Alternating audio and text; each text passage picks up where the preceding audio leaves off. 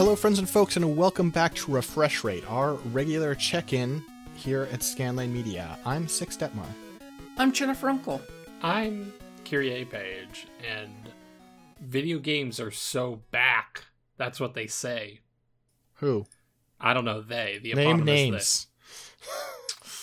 If I can't name my sources. You know this. Come on, Six. We do have a lot of video games listed here. Listen, when your sources lie, then my source is Jen made most part of this list. Well, listen, there's a difference. There's an important, very key difference here, right? Sure. Mm-hmm.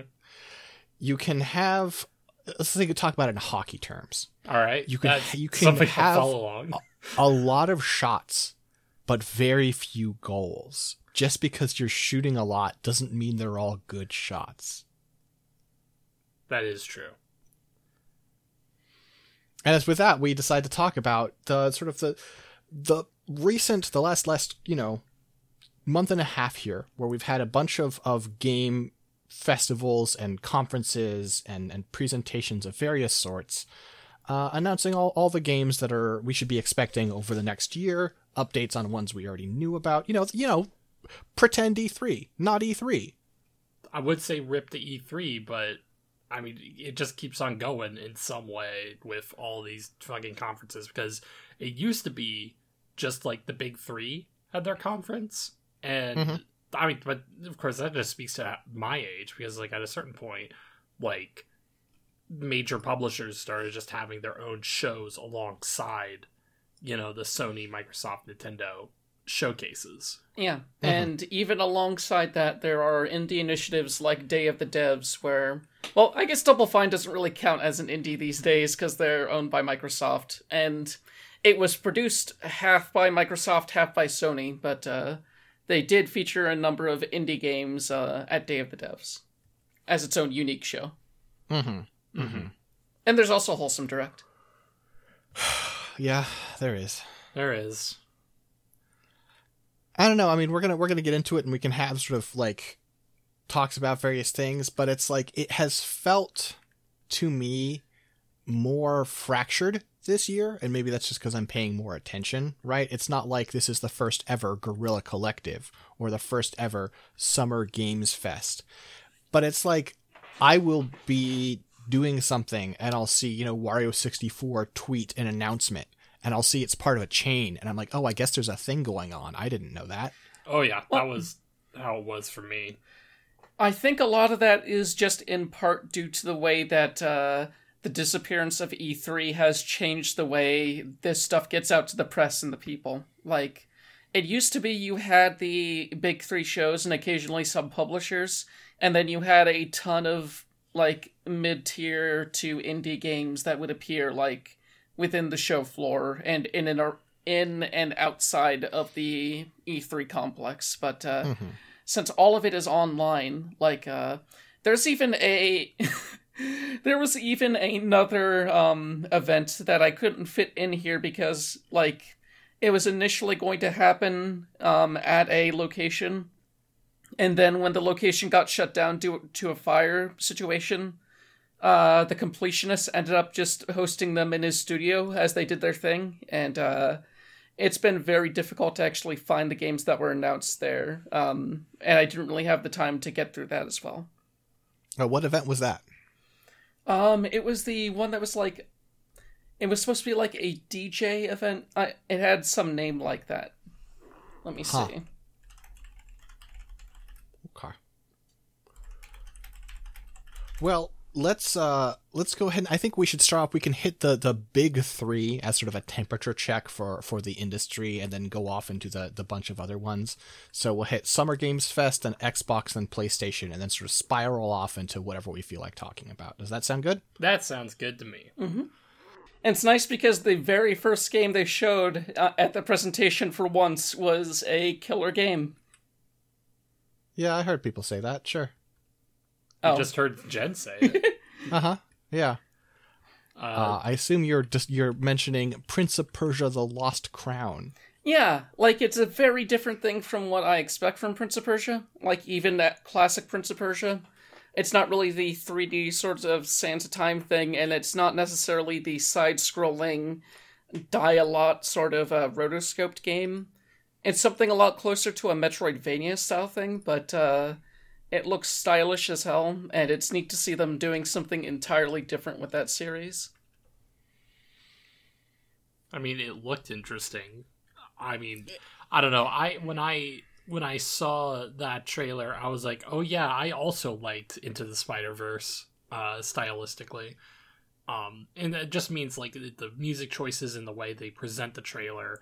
But at the end of the day, it's like, okay, we're doing a Prince of Persia thing that isn't that remake. Don't think about that remake. Don't think about the Sands of Time remake that's been lost to the Sands of Time. Do you hear the thing recently where they were like, we hit a bit of a stumbling block with the Sands of Time remake. It turns out our engine is having trouble with wall running. That's what the game is! And it makes it understandable that they're like, okay, we're just starting over. We need to start over now. Yeah. Yeah, like this looks like a pretty, like, you know, combat, like stylish, combat heavy 2D, 2.5D action platformer. I don't know, like I nothing about it looked like bad. I just don't, I feel like I was missing something with the way everyone was reacting to it. It was like, yeah, I mean, sure, this looks fine. I'd pay $15 for this, I guess. Like, why is everyone freaking out? I didn't get it. I guess that's fair. I mean, like, I don't know why necessarily people were freaking out either. It was just sort of like, maybe it was just the shock of like, oh, Prince of Persia has been acknowledged since that Sands of Time remake, kerfluffle, ongoing kerfluffle. Yeah, and then people freaked out for a very different reason, but those were mostly racist, so, yeah. Sure. But yeah, I mean, I think a lot of Summer Games Fest, we have some games highlighted to talk about. Not that many, because I think the big story was, I mean, besides the fact that they exclusively put white men on stage, which smarter people than us have gone over what a fucked up thing that is, but we should at least mention it. They only put white boys on stage. Like there were no women, no people of color got to see the stage at the Summer Games Fest, and that's pretty fucked up. Pretty fucked up. But beyond that, you know, I feel like it is a sign of where we're at, that very few of these games were announcements. Very few. Oh yeah. Like a lot of these have been like, because, and again, this has been mentioned before, but game companies just like release information now. They just like, oh, we're working on Alan Wake 2, or we're working on this game. And it's like, it used to be, okay, around summertime, this is when you found out, like, are they working on a new installment of a thing? But nowadays, it's like, oh yeah, like the company's Facebook page or whatever put out an announcement teaser trailer thing. Honestly, the way they've been announcing games like years before they're coming out has been one of the biggest mistakes the whole industry has made. Like, you have Xbox's Matt Booty a few days ago saying that nowadays games take 6 to 8 years to complete and it'll just keep going up. And it's like, okay, if that's the case, A, that's fucked up. B, announce the game, like, at a bare minimum a year before it comes out. Well, like, one of the games that we have highlighted is Lies of P. I swear to God, I thought that game was already out, right? Because it was just announced so long ago. It's like, oh, here's this stupid Pinocchio-inspired, like, Soulsborne game. And it's like, oh, now it is coming out. And it's like, oh, I thought that thing was already out, right? Yeah, and as it turns out, A, it is still very stupid. B, it's kind of good to play. Like, they put out a demo alongside it, and you're kind of in for it in terms of the stylistic choices. Like, there's a loading bar at the bottom that is just Pinocchio's nose growing, and it says now lying instead of now loading. And oh, that wouldn't have flown on the Xbox 360. I'll tell you what, standards practices would have gotten on their ass. But hey, it's a Soulsborne, and it feels pretty good. Like, they kind of nailed the mechanics there. And it's interesting how, like, you see a lot of Bloodborne fans that are upset that it doesn't play exactly like Bloodborne, but I think it's interesting the ways that they handle it. Like, your block button doesn't exactly block you entirely from damage. It just means you take temporary damage, which you get back by attacking the monster. And so it's a rally system. Kind of like that, yeah. And yeah, I thought that it felt pretty good.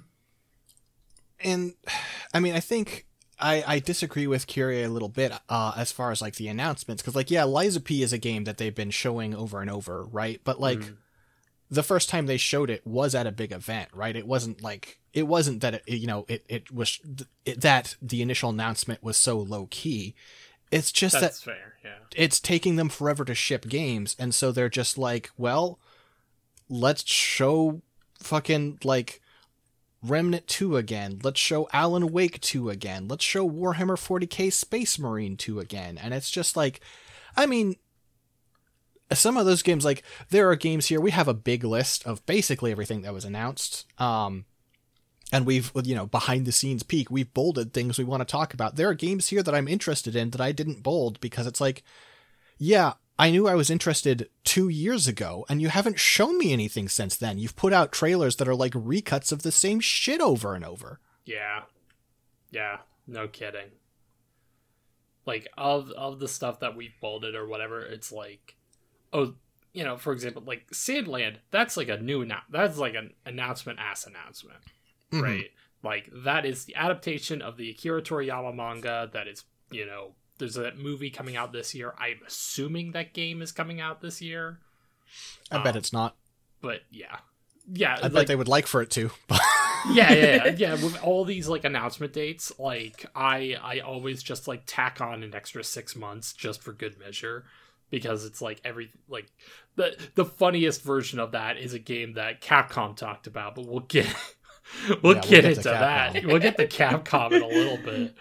But you're right. It's like, I don't know. I look at Final Fantasy VII Rebirth. They already announced that, like, at a Final Fantasy VII thing earlier, I think last year or earlier this year, and that's fine. I mean, like, at least they showed some stuff, Yeah, at least they showed some stuff. But yeah. But yeah, I mean, I didn't feel like there was a whole lot to get excited about. Like, I don't know which one of you highlighted Sonic Superstars. That was Jen. That was me. Yeah. Like, okay, they're making another not full Sonic game that's probably going to be pretty bad. From the sound of folks that actually got hands-on time with it, it sounds like it plays pretty well. Like, there was an initial bug they ran into where sometimes if you ran too fast, you get ahead of the camera, but it sounds like they're working on that because it was just a demo build. But, like, folks who have made the good 2D Sonics, the modern good 2D Sonics anyway, like Christian Whitehead, have more or less mentioned that they have worked on this in some capacity, and it looks really solid, and it's fun to see them once again kind of pulling in some of the side Sonic characters that don't get much attention, like I think their name is Fang, the cowboy one. Fang, sure. Yeah, Fang the sniper, I think. Yeah. Yeah, I guess for me, I mean, this is just me and Sonic, right? Me and the Sonic fandom don't agree on this one, but it's like, yeah, okay, I liked those, Genesis ones, right? Mm-hmm. And then they did Sonic Mania, and I was like, hey, it's a callback to the Genesis ones. I'm like, that's cool. We haven't had a game like that in a long time. And now it's like, hey, another callback to the Genesis one. It's like, no, I'm good, actually. If you have new stuff to show me, okay. But, like, we basically redid a 30-year-old game again. Doesn't do that much for me. Well, they've gone on the record and said that they're going to, like, Sonic Mania, for a large part of it was recreating some of the older stages and just expanding them and doing unique things with them. Mm-hmm. This one, they're going with brand new stages. Like, they mentioned that they're going into some themes that they haven't tried before. Sure. I mean, what I mean is, like, it's not that they're literally remaking it, right? But it's like stylistically, aesthetically, mechanically, yeah.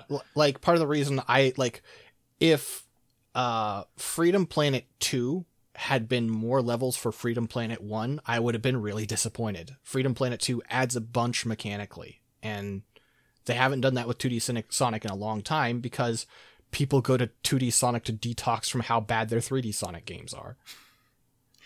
There hasn't been like a good one of those in like... Sonic Frontiers was good.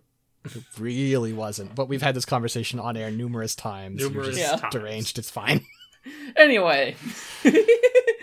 Anyhow. Alan Wake 2 looks fucking amazing. They've kind of talked about it for a few years now, just being like, okay, it's coming. But actually, I think they might have announced it was actually in the works last year, just in terms of like showing some teaser stuff. But this time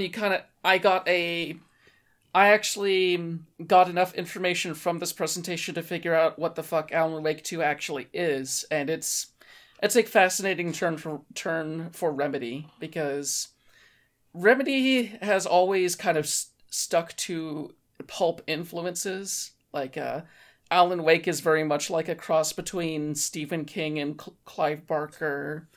You have Max Payne, of course, where it's going for the very traditional noir, grizzled detective gone bad. And you've got Control, which is playing with a lot of FBI hiding secret aliens and whatever. Mm-hmm. But 2, they're going for something that's trying to scare you to some degree. Like they still have the pulp mixed in there, but they have you like bouncing between Saga, basically a cop that is looking around the area and visiting Bright Falls, I believe. And you're basically doing a lot of detective work with her and talking with the locals and all that. Meanwhile, Alan Wake himself is stuck in a hellish nightmare New York and is dealing with some straight up creepy and terrifying horror monsters. And it's neat to see them like go, okay, it's fun doing pulp, but what if we actually tried and made it an actual horror game? Mm-hmm. We'll see how it is mechanically, because even though I've enjoyed a lot of their games, since Max Payne 1, it's basically always been the case that their games have some notable mechanical shortcomings, but are still fun and charming. But I do have to respect how they've kind of constantly pushed themselves to like stay thematically within their trademark sort of like vibe and wheelhouse while constantly, pushing the type of games they're making.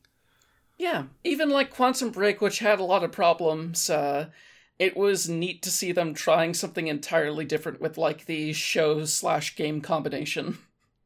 Mm-hmm. Yeah, there was some definitely like cool stuff in that game. Yeah, and I like it's funny, like other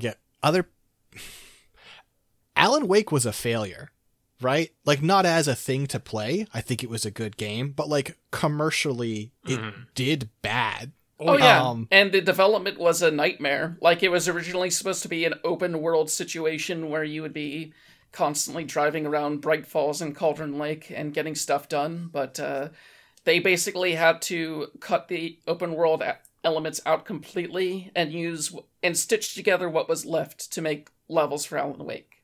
Mm-hmm.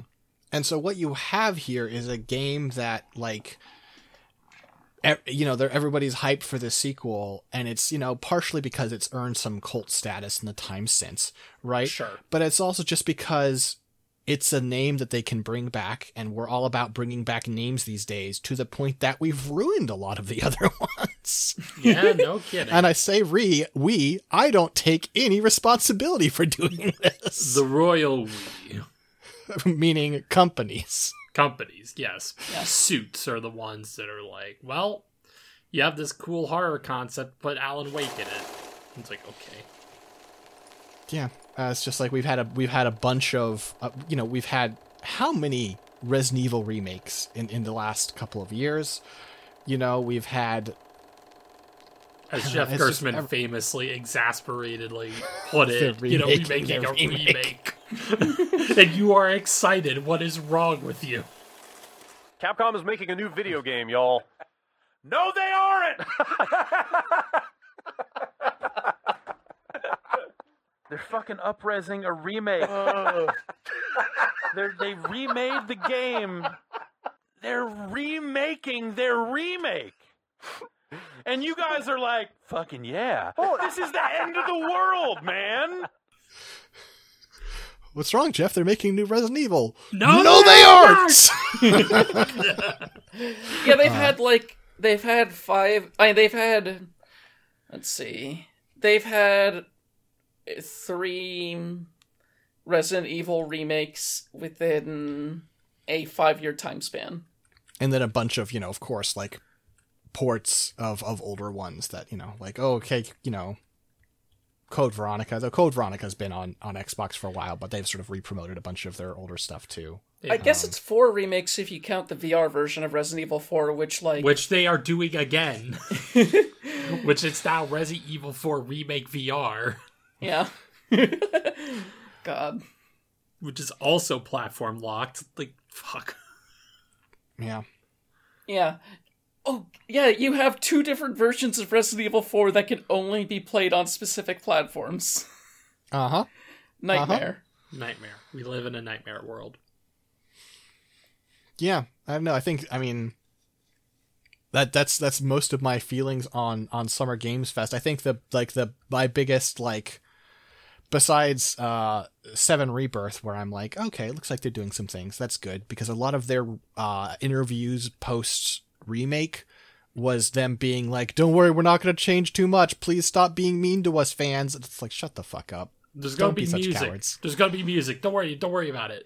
Yeah, There's also going to be stories. Don't worry about it.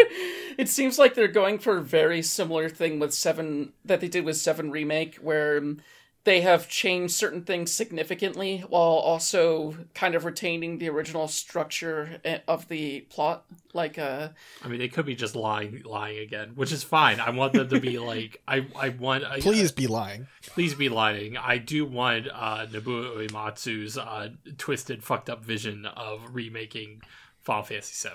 Yeah, they throw in the bit where you see the party of Final Fantasy VII being carried out on stretchers within the nearby the city, and B, you have Sephiroth going, hey, back then in Nibelheim, I did kill Aerith. She was very much dead. Who is that Aerith with you? Tifa, yeah. Yeah. Yeah. Which could easily just be him gaslighting. Who knows? Well, but it's nice showing along with remakes of old stuff some new ideas. That's the appeal, right? Mm-hmm. Yeah, I'm way more excited for it than I am with Final Fantasy 16. I can tell you that. Yeah. Yeah, I'm with you there. But yeah, moving on. Xbox. Turn on. Okay, so PlayStation was before Xbox, and I don't know why we're doing Xbox first. This is my fault. But they talked some shit beforehand, being like, well, don't worry, all of our stuff is going to be real. You're not going to just get CG trailers from... Shut the fuck up, you liars. Liars. Yeah, it's like one of the... Okay, so even one of the cooler games that showed up, South of Midnight... And you have this thing at the bottom bottom of the screen that says, "Oh yeah, rendered in engine." It's that's not the same. That's not the same. It looks sick. It looks like it is in the South, in the bayou, hunting monsters, and it's that seems all right. It has this cool limited animation style. I don't know anything about it because you showed me no gameplay, so that's about the extent of I can say about it. Yeah. My main issue with, many of the big presentations that happened this year is that a lot of it just straight up didn't tell you what the game actually was. There was no way to discern what Star Wars Outlaws actually entails. Mm. Yeah. I think my special highlight, my shout out here is Fable, which is a fake trailer for a game that doesn't exist and that you have not been making. That has a guy from that show that you liked, you know, when you were in high school. I just don't believe them. I don't know. We've been lied to before. It's Peter Molyneux. Yeah. I mean, it's not him this time. It's not him. It is, but it is. You know, the his ghost spirit, of- his ghost spirit. lies within. It's like, he hasn't been involved in the company for a very, very long time, and yet his that's the thing, his framework exists with all these companies of the Smoke and Mirrors Act. You know? The thing is, he believed it, and I don't know if that made it better or worse, right? But he was like, oh, I'm just doing smoke and mirrors because if I showed you wouldn't understand. But this is what's going to happen. And they don't believe it anymore. They know it's bullshit. These days, they show you your fucking, you know, entirely CG trailer for what Fable's going to be and how you're going to platform through a giant's house. And they're like, we're not going to get there. We may never ship this game. And it's a shame because, like, remove Peter Molyneux and Lionhead was, like, an amazing, innovative studio that, like, tried all sorts of weird, wild shit in their games. Like, Black and White and Black and White 2 had this thing where if you were playing the game after midnight and it could pick up on your system name, at some point it would start quietly whispering your name in the game. And they just thought of all these really unique ideas that Peter Molyneux then blew out to epic proportions. Black and White 2, 1 and 2 were bad games, but there were cool ideas in them. And you know, if Peter Molyneux was an ideas guy in a studio full of other ideas guys, if it had someone in charge who could kind of steer the ship a little, who knows? So, yeah. One thing I'll mention about this Xbox list, a decent portion of these were also present, like, were only revealed during their post-show situation where they were like, it was the additional after-party show situation. Mm-hmm. Yeah, they split it up because they had too many games. Too many video games to show you. Yeah, which is a shame because, like, there were multiple games here, like Spirit Swap and El Paso Elsewhere, where they showed a bit more in terms of gameplay than the stuff that got the main stage. But that's because those games are actually, like, real. And El Paso's almost out. Like, yeah. Yeah, it's out in a few months.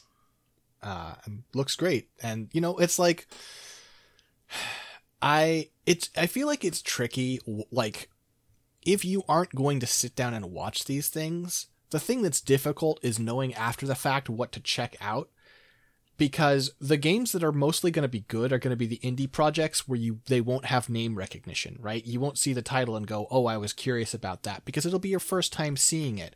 And like the value of these presentations is they bring you in so you can ostensibly watch the latest Forza trailer, right? Because you know the name Forza and you're excited for the next Forza, however it turns out. Mm-hmm. And along the way, you get to see a bunch of stuff you would never have looked up yourself. Yeah.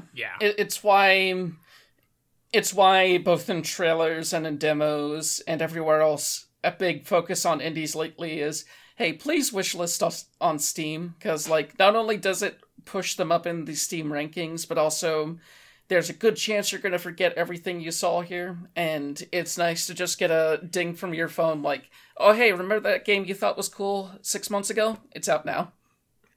Yeah. Mm-hmm. Yeah, the wishlist, like, feature is actually, like, pretty good for that. Yeah, when indie developers say, please wishlist us and please leave a review when you finish it, like, they aren't joking. They need both those things. Because, again, we live in a hell world. But, yes. Yeah, like, there was a few really interesting indies that I saw here, like El Paso Elsewhere, as mentioned, is very much like classic Max Payne mixed with Underworld situation. Like, I think the developer described it as, like, what if Max Payne was just the nightmare scenarios? And that's kind of an appealing idea, as long as the platforming isn't exactly the same. and I mean, it's a game that has been pretty well advertised till now, right? It isn't a huge surprise. but it's still it's cool that it got some time on the main stage to show off its thing. Yeah, and there's also Lamplighters League, which is like harebrained schemes, the same folks who did like the Shadowrun trilogy of computer games that came out within the past 10 to 15 years, as long as that really good BattleTech game. This is them taking those strategic chops and like applying it to, once again, an on-the-ground sort of situation, but it's basically a pulp adventure sort of story going on. So you basically put together your team of secret society lamplighters to go on adventures, and it looks real neat. Mm-hmm. And Stray Gods, the role-playing musical, is something I'm very torn on, because I really love the idea of games branching out and being like, hey, we should make more musicals, because musicals rock. But there are at least one or two voice actors in there that I'm not a huge fan of. Like, what's that guy's name? The guy's that's in everything. You're gonna have to be Are you talking... Hold on. Are you talking about, like, Nolan North? No. Oh. Think Death Stranding Troy villain. Baker? Yeah. Troy Baker and Laura Bailey. And I'm kind of, like, mixed on them to some degree, but it is written by folks who, like, made the good BioWare games, so I'm interested. I increasingly don't know what ones those were. I feel like you look back on them and I think the writing is like every time you look back at that writing, it's worse than you remember. I guess that is fair. Yeah. There's definitely some of them that just don't hold up very well. Mm-hmm. Mm-hmm. I mean, it was a different company that wrote KOTOR 2, you know? Mm-hmm. Yeah. And hey, I still like KOTOR 2. KOTOR 2 is not immune to this. You go back and you're like, some of the stuff does not work. Yeah. Not just because it's buggy still. Everyone makes the joke about the old lady who joins you is like, but what if a dying child needed to say a racial slur? Would you let him do it then? There's actually zero difference between good things and bad things. Thanks, Kreia. Thanks. There were two indies that made the stage that I actually really dug. One of them was Jusant, which is a new game from Don't Nod, the folks who made Life is Strange and Remember Me and all that. Except this one is focused on, like, the physical act of climbing a massive precipice situation. Like a massive cliff that has a bunch of folks living in and around it. It's another one that had a demo out, and just the way that you, like, use the left and right triggers to alternate your left and right hand as you basically climb and position your hands and find the best time to, like, throw in a baton so that you can keep yourself safe. It's a really fascinating game to play, and I'm eager to see more of it.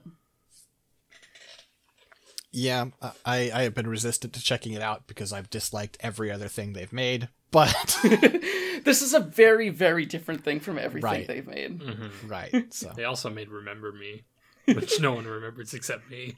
I think you'll find in your circles there are plenty of people who remember it. Just how they remember it is the part that varies. Yeah. And there was also Still Wakes the Deep, which is a new game from the Chinese room. They haven't really released anything in a while, but, like... Again, this is a really fascinating take on horror, basically. You're on a 1970s Scottish oil well situation out in a tempestuous storm. And you spend a decent portion of that original of the first part of the game actually doing your job, and then you kind of just watch as everything goes to shit very quickly. And yeah, from everything I've seen of it and read of it, it looks fascinating. Also, they're doing more Persona stuff. God, I another gotta... Persona 5 spin-off. Go ahead. Another Persona 5 spin-off. I gotta talk about Persona 3 real quick, because I'm the Persona 3 liker, and it's... What? You always bear these... You have these big titles, Kyrie, where you're like, I'm the only one around here who likes fighting games. Stop bogarting everything. There's like, God, why is there no FemC? Why is there no, like, they're just, I don't know. It just looks like the moment that trailer like leaked, and then the producers basically saying, "Oh yeah, all the like really interesting stuff from later releases we're not going to touch," and it's like, well, great. There goes all my interest. But don't you see, if they hold it back now, they can sell another version, another full-priced version, like 3 years after the fact. Do you know the other game that the director of the Persona 3 remake shipped? What? Well, 2 games, I suppose. Marvel vs. Capcom 3 and Ultimate Marvel vs. Capcom 3. You better believe there's going to be another version within a year. Oh, yeah. You better, yeah, it's like, oh, yeah, here's the version with all the DLC of all the things that you like. It's like, okay, cool, man. Like, it's just, it is frustrating that, like, even in this like world of like remakes or whatever, they can't even like put out a version of the game that is like some sort of like definitive version, right? Yeah. It's like there is a creative tendency that I understand that certain teams have and that I often agree with, right? Where you're like, I'm making a new thing. Fans are going to tell me they want this thing. I'm going to teach them what they actually want, not listen to what they tell me, right? That doesn't work with remakes. Just doesn't. Yeah. And also, like, they're adjusting certain core like system level stuff for P3 Reload, and it's like, well, there goes like a lot of its identity at that point. Mm-hmm. What are you doing? Making money. Yeah, that is true. It is very funny that right alongside that, they had Metaphor ReFantazio just to be like, hey, great news, you know the guy everyone blamed Persona's problems on? He's making a new game, and he has some ideas about what's wrong with Japan these days. And it's like, oh god. I thought that trailer looked alright, but then it's like, oh, okay. And P5 Tactica was just like, oh, they're doing an XCOM thing. And it's like, I don't know who pointed it out, but it was like, oh, this is very clearly an idea that they had that was just sort of like, okay, put P5 on here so we could ship it. Yeah, there's... I like some of the Persona spin-off stuff they've done, but it's all felt very much like not just like anime filler movies, right? Mm-hmm. Oh, yeah. Where you're just like, okay, none of this is going to matter for anything else that you do. And also you're inventing these like characters that are, it's not just you're inventing a new character who is going to get dropped after this game. You're also being like, and this is what an outsider thinks this story is about. And it's like, God, all right. And you also have that situation with a lot of these spin-offs where you're not getting the characters post their particular game. You're getting them at like the ideal fan favorite time, where basically all of their character development is rolled back to a certain point so that you can get characters trading classic lines. Yeah. They don't even bother to do like even the PQ2 thing, where it's like, okay, by making it a crossover, you already are primed for none of this shit like necessarily mattering, but the thing that you like is just seeing these characters interact with each other. Like in the P5 Tactica trailer, there was like someone with like, you know, an older style hat. It was like, oh fuck, is that like Raido Kuzunoha? It's like, what if Raido showed up, right? That'd be alright. That'd be stupid, but sure, why not? But they're not even going that far. And it's like, okay, cool, guys. There's a really hard divide in Atlus's work as far as like, this is the point where our stuff started getting really popular and we can't reference anything from before. It's like, I don't know. You could teach people to like your old things and then they'd sell too. Yeah. Yeah, like they are putting out... remake the Raido Kuzunoha games. Yeah, they are putting out their old Persona games, but only to a certain point, as always. We also had PlayStation. Before we do that, just want to mention with Forza, thank God it has a release date, and it's finally fucking coming out this year. B, all the RPG stuff where you gain XP for doing turns, that's a nightmare. Yeah. It's kind of a thing I want to talk a little bit more about with the Ubisoft thing, but yeah, Okay. Yeah. driving games are in a bad way. PlayStation had a few interesting actual announcements, like, foam stars. Hey, what if Splatoon was foam? What if Splatoon was? I thought it was kind of interesting because it's like, oh, the foam itself can actually change the shape of it changes the shape of the arena, and you can create like ramps and elevations and things like that. And it's like, okay, that seems interesting. I certainly like Splatoon. I don't mind necessarily someone else taking a stab at this idea of like, what if we recontextualized like a shooter where the goal isn't necessarily headshots, right? I think that's like cool. But again, until they have like a beta that I can participate in, I just feel like I can't really say much about it. Well, and it's also just like looking at it, it's like the most generic, like Korean free-to-play shooter design that doesn't inspire a lot of confidence in me. Mm-hmm. Listen, I had my time with S4 League. That game was great back in the day, but Yeah. Mm-hmm. Yeah. Honestly, there were two big standouts for me in PlayStation. One of which was Phantom Blade Zero. yeah. The specific way that they have the sword playing out in what appears to be a gameplay trailer, since they spend a decent amount of time running around and stuff.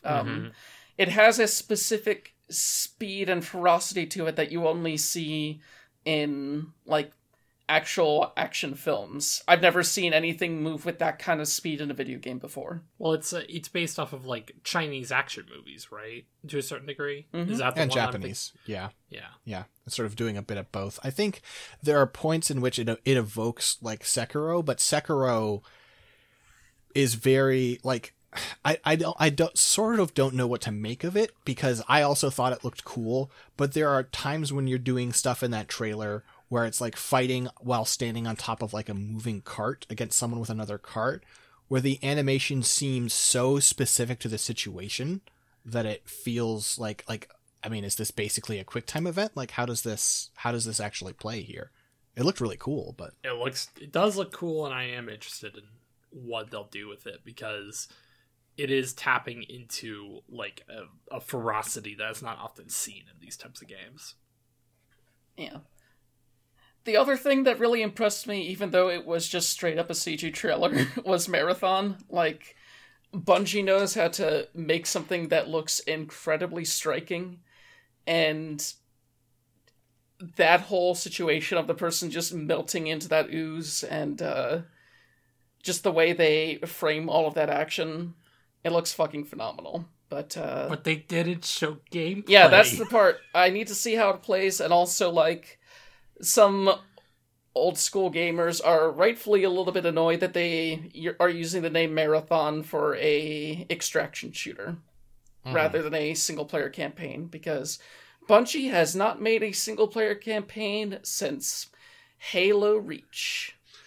well, technically, I mean, the Destiny campaigns are single player. There was one. Wasn't there one in Halo Infinite as well? They didn't make that. They didn't make that. You're right. Fuck. Yeah, like, it's been forever since Bungie made a game that you could simply play offline by yourself from beginning to end. That's an unfortunate amount of video games. Yeah. Yeah. But, like, as someone pointed out, it's been enough years that the team that made those Halo games probably no longer exists, and we're basically dealing with the live service Bungie now. And Destiny is a situation where I've fallen off it many times, and at this point I'm just burned out completely by it. But Marathon moving it into a different genre of sorts has me excited to check it out again. Because, like, even though I fell off Destiny 2, like, very few people make shooting feel as good as Bungie does. Yeah, I think the talent of Destiny is to have that shooting feel that good and still make you feel bad about it because they mishandle everything around it so much. I don't know. I'll be curious about Marathon. I don't have a lot of optimism myself, but also that's sort of my role around here. They had nothing to show, but the existence of Metal Gear Solid Delta Snake Eater made me sit up a bit straighter, I think. Yeah, I mean, the rumor for the longest time was like a 1 remake, and I don't think people were caught a little off guard of a 3 remake, but like the thing about the 3 remake that they talked about is like, oh yeah, we're getting the original voice cast back. It's like, okay. What, Jen? You okay, now Jen's the cynical one. No, I'm just saying there's an asterisk around the way that they're talking about the voice actors to the point where it sounds like they might just be using the original recordings. But, yeah. It's... I was kind of prepared for there to be a Metal Gear Solid 3 remake at some point because, they went out and made that pachinko machine, and at some point along the lines, like a year or two after that machine was released, people started talking about a 3 remake. But, Jed, do you know how long ago that pachinko machine came out? No. I'd advise you to look up how long it's been since that pachinko machine came out. Okay, let's see. MGS3 pachinko machine. 2016. Okay. It's been a while. And it's also like... I think the fact that, it's a remake, so, asterisk on this statement, but the fact that Konami is putting out an actually new game is as shocking as anything. They violently got out of the business. They were shooting, they were shooting their employees like they were horses with broken legs. It was fucked up what they did to get out of video games, and now they're like, what if we made some more? It's like, really? Oh yeah, like they for a while was just like, again with the pachinko machines, was like, oh yeah, the future is here in the fact that Japan legalized gambling at some point. So yeah, that's been a whole thing, but now it's like, okay, now they're actually making video games again. I guess. To some degree, yes. To a certain degree, yes. Yeah. They are letting someone else make video games. That is the key. You look at the way they're doing the Silent Hill various games, and they are letting other people do Silent Hill. Mm-hmm. Konami's various business models in the modern sense are like finding people who want to make games and saying, hey, you can make this one.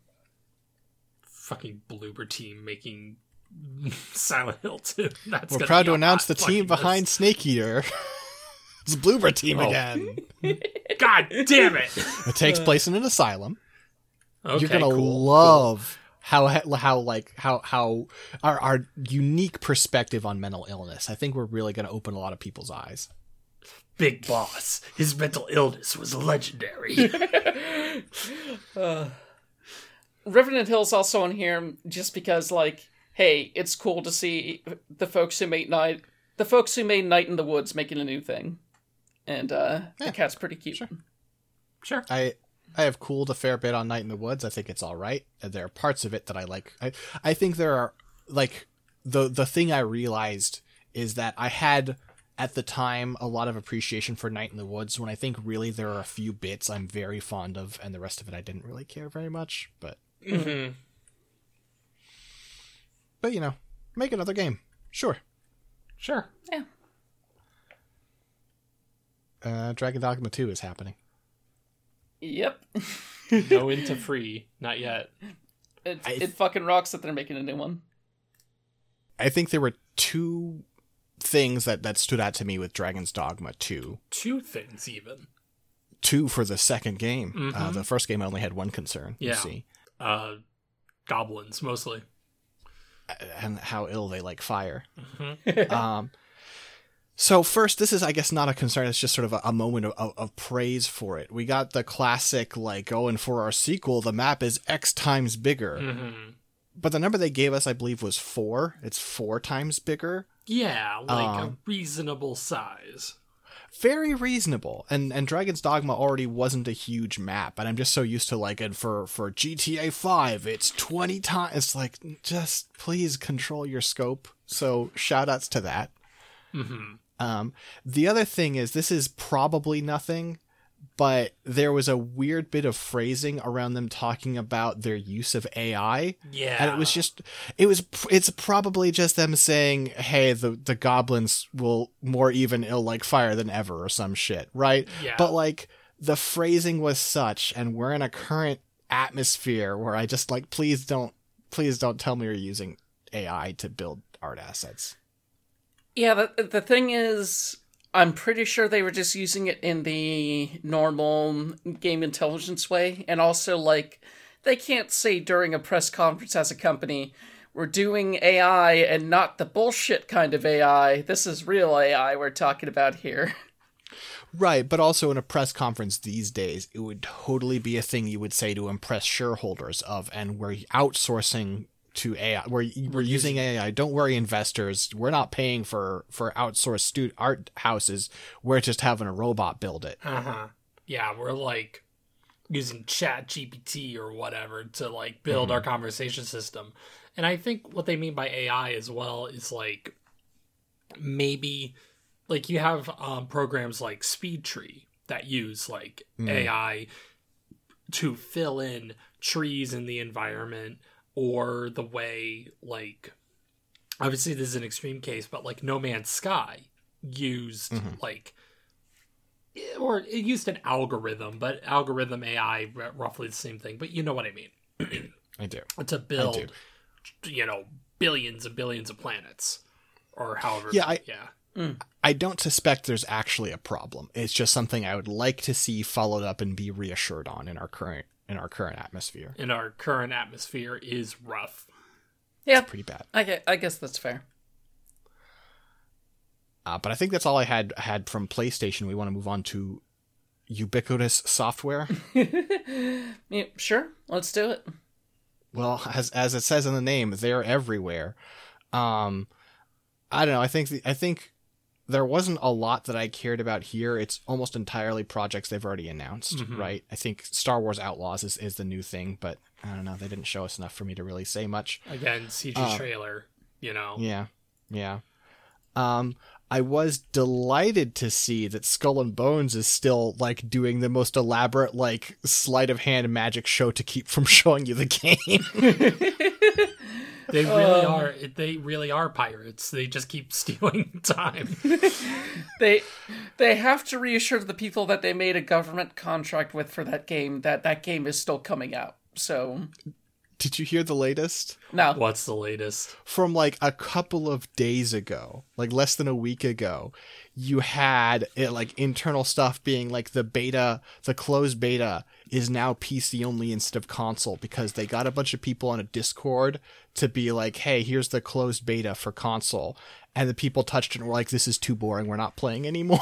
Oh, man. Like, it's so funny that they're still, like, trucking forward with this one in a world where, like, I don't know, earlier in the Microsoft presentation, like, I wasn't necessarily excited by it, but, like, Sea of Thieves has, like, a new expansion. And that thing is still doing well. And that seems like fun. That seems like you get to have a Jolly Roger of a time, you know? Yeah. The only shame with Sea of Thieves is that you need a active friend group that's playing it to get the most out of it. And it's not the easiest game to onboard new people onto, but, like, it's really cool that they're doing Monkey Island stuff now, because I love Monkey Island, and it's great to hear Guybrush's, the Guybrush actor's voice coming out of a unique looking model for him. The thing I'm worried about is if I ever log back onto Sea of Thieves, I'm still going to be in the brig because of you motherfuckers. Yeah, it just, like, Skull and Bones, like, what was even... The pitch was just like, oh, you're a pirate, right? Like, the pitch was people loved the pirate part of Assassin's Creed 4 Black Flag. We will make it into a whole game. How many Assassin's Creed games have they put out since then? 3? More than 4? that. Way more than that. Like, they had an entire trilogy of open world Assassin's Creed games.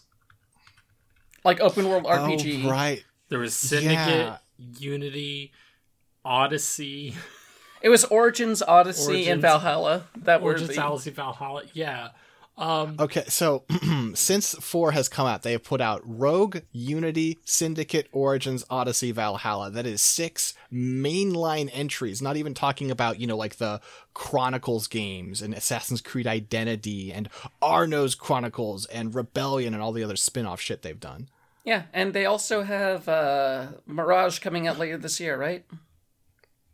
Yeah, coming out, I'm sure, before Skull and Bones will.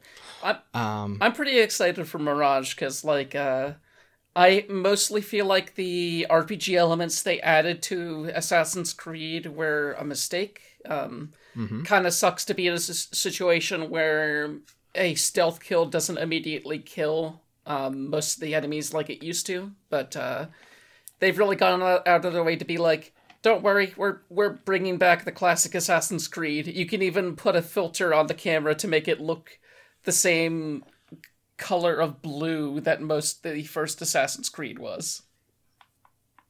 I don't know. For me, it was like I played Assassin's Creed, and then I played Assassin's Creed 2. And yes, I did play 3 and 4, and I played some Odyssey. But like after 2, it was like, okay, I think you did the idea. You did it. Oh, we're still going. And they've been still going for over 10 years at this point. I'm someone who can, like, still get down with some Assassin's Creed. Like, I was surprised by how much I liked Valhalla after I didn't really click with Origins and Odyssey, but, like, they went out of their way to write quests in a way that felt closer to something that, like, CT Project Red did with The Witcher, in terms of just, like, having interesting investigations and choices that don't play out the way you would normally expect. But, yeah, I'm interested to see what this is. Fair enough. I didn't get a lot out of Valhalla myself. In the couple of hours I put in, I was pretty bored, but yeah. Also want to shout out another like decline of modern games. The Crew Motorfest. Oh, which is just like, I get that they're chasing, Forza Horizon with this, right? And that seems like a natural thing to do. Forza Horizon's been very successful. But Forza Horizon's dead to me too. I think I had some fun with the previous Forza Horizon ones, not the latest one, and that's in large part because Gran Turismo 7 reminded me that it should feel good to drive a car and nothing should get in the way of that. And all modern racing games care about is getting in the way of that as much as possible. It's like, oh, you drove for like 2 seconds. Here's this roulette wheel. We'll give you some kudos. you also have the way that, like, Forza Horizon over the years cannibalized every other arcade racing game, so that it has to be everything at once. You have the car collection stuff, the kudos system from Project Gotham Racing, which, like, I do like kudos when it's used properly. Those Project Gotham Racing games kicked ass, and now they've even started putting arcade rally games in the... they did an arcade rally expansion to 5 because arcade rally games practically don't exist anymore. Even Dirt isn't much of a rally game as it used to be. Even though they put out a game called Dirt Rally 2. Yeah. That one's like the realistic rally racing, though. I'm talking about the Sega Rally Evo, that kind of thing. Sure. Fair enough. Yeah. It's a bummer to me, like the whole art trajectory of like, I want to say that the cars in Gran Turismo 7 feel better than they do in Forza Horizon. I don't know if that's true because it's hard for me to tell when I'm getting a new car every 30 seconds. None of them mean anything. But even on top of that, just being like, don't chase Forza Horizon, I don't think this is the model. The Crew has been a mess for its 2 entries so far, right? Mm-hmm. But it started out with at least the interesting premise of like, we're going to strange reel with cars, right? Like, welcome to this parallel reality Iowa with these weird billboards for guitar shops every 5 miles. Like, there was something fascinating in that original premise, and now it has abandoned all the only things that made it stand out, which were mostly not very good, but at least were interesting ideas for chasing Forza Horizon. Yeah. Yeah, it doesn't look great. Hopefully they'll prove us wrong, but I'm not holding my breath. Mm-hmm. I think when we get to the like quote unquote smaller presentations, that's where we actually start to have some nice things to say. Starting, of course, with the presentation that immediately followed the Summer Games Fest Day of the Devs. Mm-hmm. Yeah, like they showed some really interesting things here.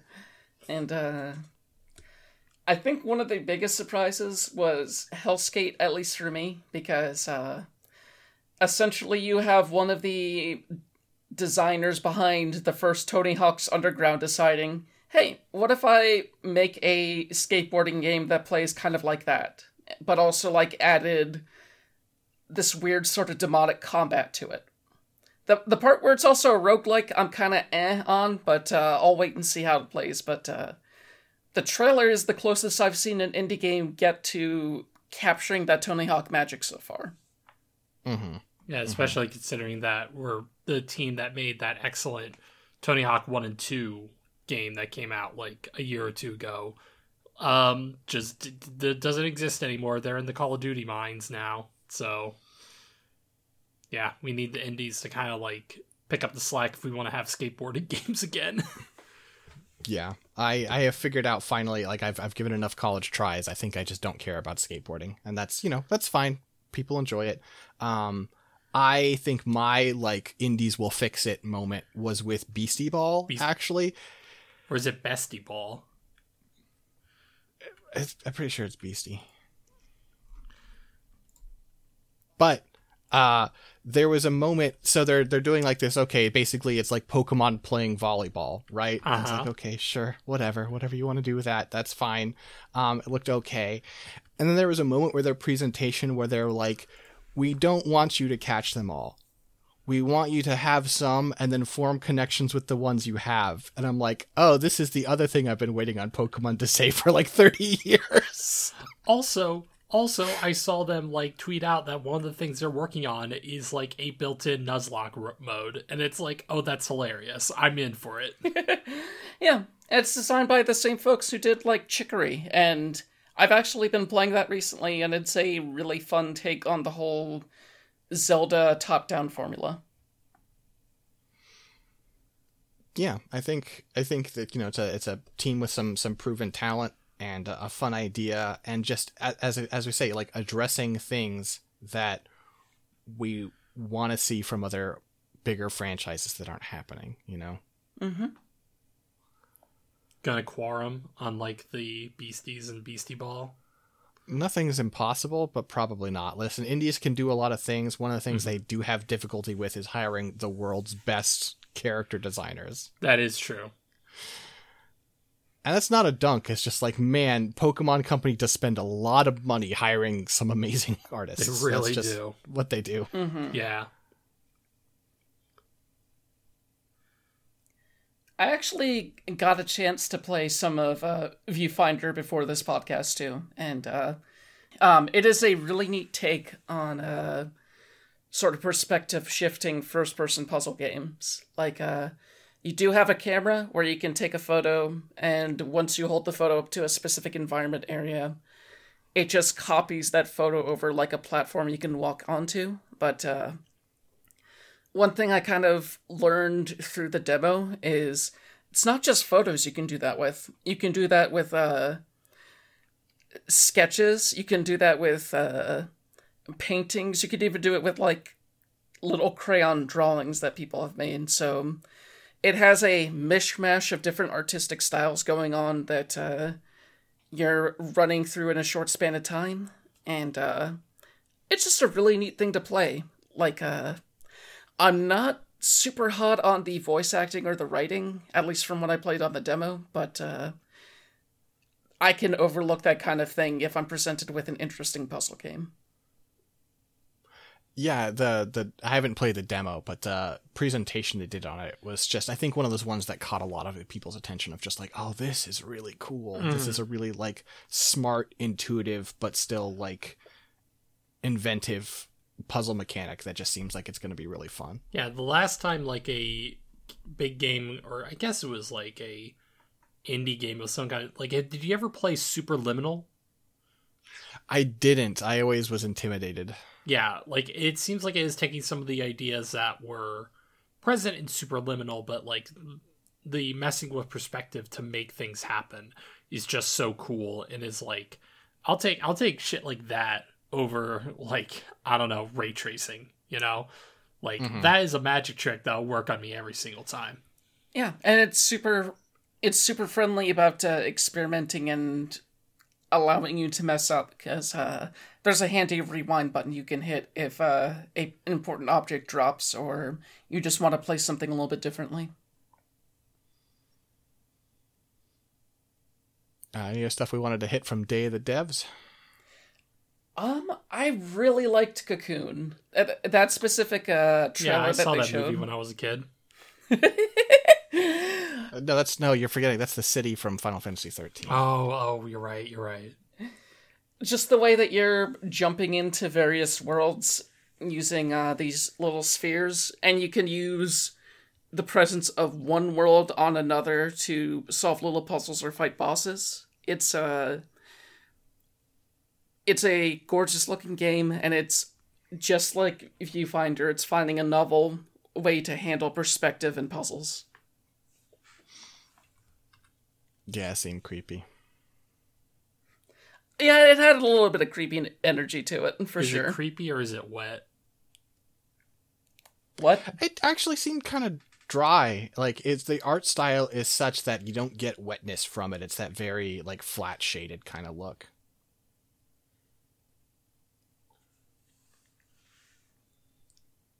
So I'm sticking with creepy.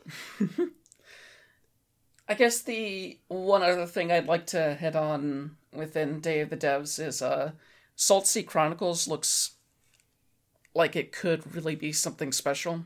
It's basically taking a Star Trek-like idea of you commanding a crew and going on adventures, but applying it to something closer to a nautical theme. And it's made by... I don't know how to pronounce their name. Die Gute Fabrik, I'd say. Yeah. Yeah, the folks who made Sports Friends, and also that one monster game that Abnormal Mapping played fairly recently and seemed to like. Mutazione? Yes, that's it.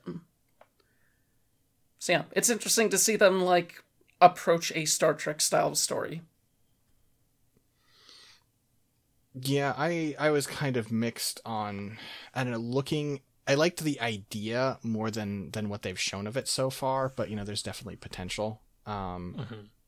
It seemed like, I don't know, I feel like there are a lot of times with indie games where they have ideas where I don't think it's like, it is a reason for me maybe not to check out the game. It's not a reason for me to be like mean about it, but it's like your idea is cooler than you have the resources to flesh out, Yeah. It seemed like a very like, for the concept of like you're in this like strange sea with all these weird like ports and stuff, and this whole cast of characters, and then like as far as the actual scope of the story, it seemed really zoomed in a way that seemed like it's like, okay, I understand, but I'd like to do more than that. Yeah, for sure. Moving on, we had the Capcom presentation, which I think there are a few things here to talk about. For the most part, I think the biggest thing to talk about is kind of represented by Pragmata, a game they still haven't actually shown us, and this time they apologized for how they weren't going to show us anything. Again, and they were delaying it. In the funny, funny cosmologically speaking, where like you have the little girl who's like sketching something while violence is happening around her. She is picked up and the little like sheet of paper floats down, and it had 2022 crossed out, and then it had 2023 crossed out, and then 2024 question mark or something like that. With a little sorry at the bottom. With a little sorry at the bottom. I thought it was really cute. Well, and this is it, right? It's like we're having lots of delays happening, right? We're having lots of stuff that we're seeing for the 20th time because they can't ship it. But like Capcom has just been doing banger after banger and has been like pretty like respectful in monetization and support of their games. So they do this and everyone like laughs and claps. Right? That's the thing, is Capcom is in a place where they can put out this trailer and everyone thinks it's in good fun. Yeah, they're in a really solid place in so many degrees. Like, they're one of the few publishers in 2023 that can put out a PC game that isn't fundamentally broken because of some shader bullshit. And they just seem to have a lock on their technology and the kind of games they want to make. And it's really refreshing to see at least someone thriving in this environment. Yeah, but also, like, with Pragmata, it's like, when was that thing even announced? Wasn't that, like, I could have sworn that was, like, at a trailer for a PS5 launch reveal thing. Or am I misremembering? Entirely possible. I do not know. I just, like, I don't know. Pragmata definitely feels like it's one of those things that since they announced, we don't, we don't live in that, environment anymore where like there are games that are announced and just never come out, There was an element of that, with, remember Deep Down? Yeah, but that was like, wasn't that like 2 console generations ago? No, that was PS4. Okay, 1 generation ago. But, like, nowadays, it's like, oh, we revealed it. We gotta show something. I don't know. It was a weird thing to just be like, oh, sorry, we're delaying it again, when I don't even know what the game is. That's the one kind of funny part about all this, is that they have been completely silent about what to expect from it, other than occasionally showing bits of like an armored soldier carrying a little girl around.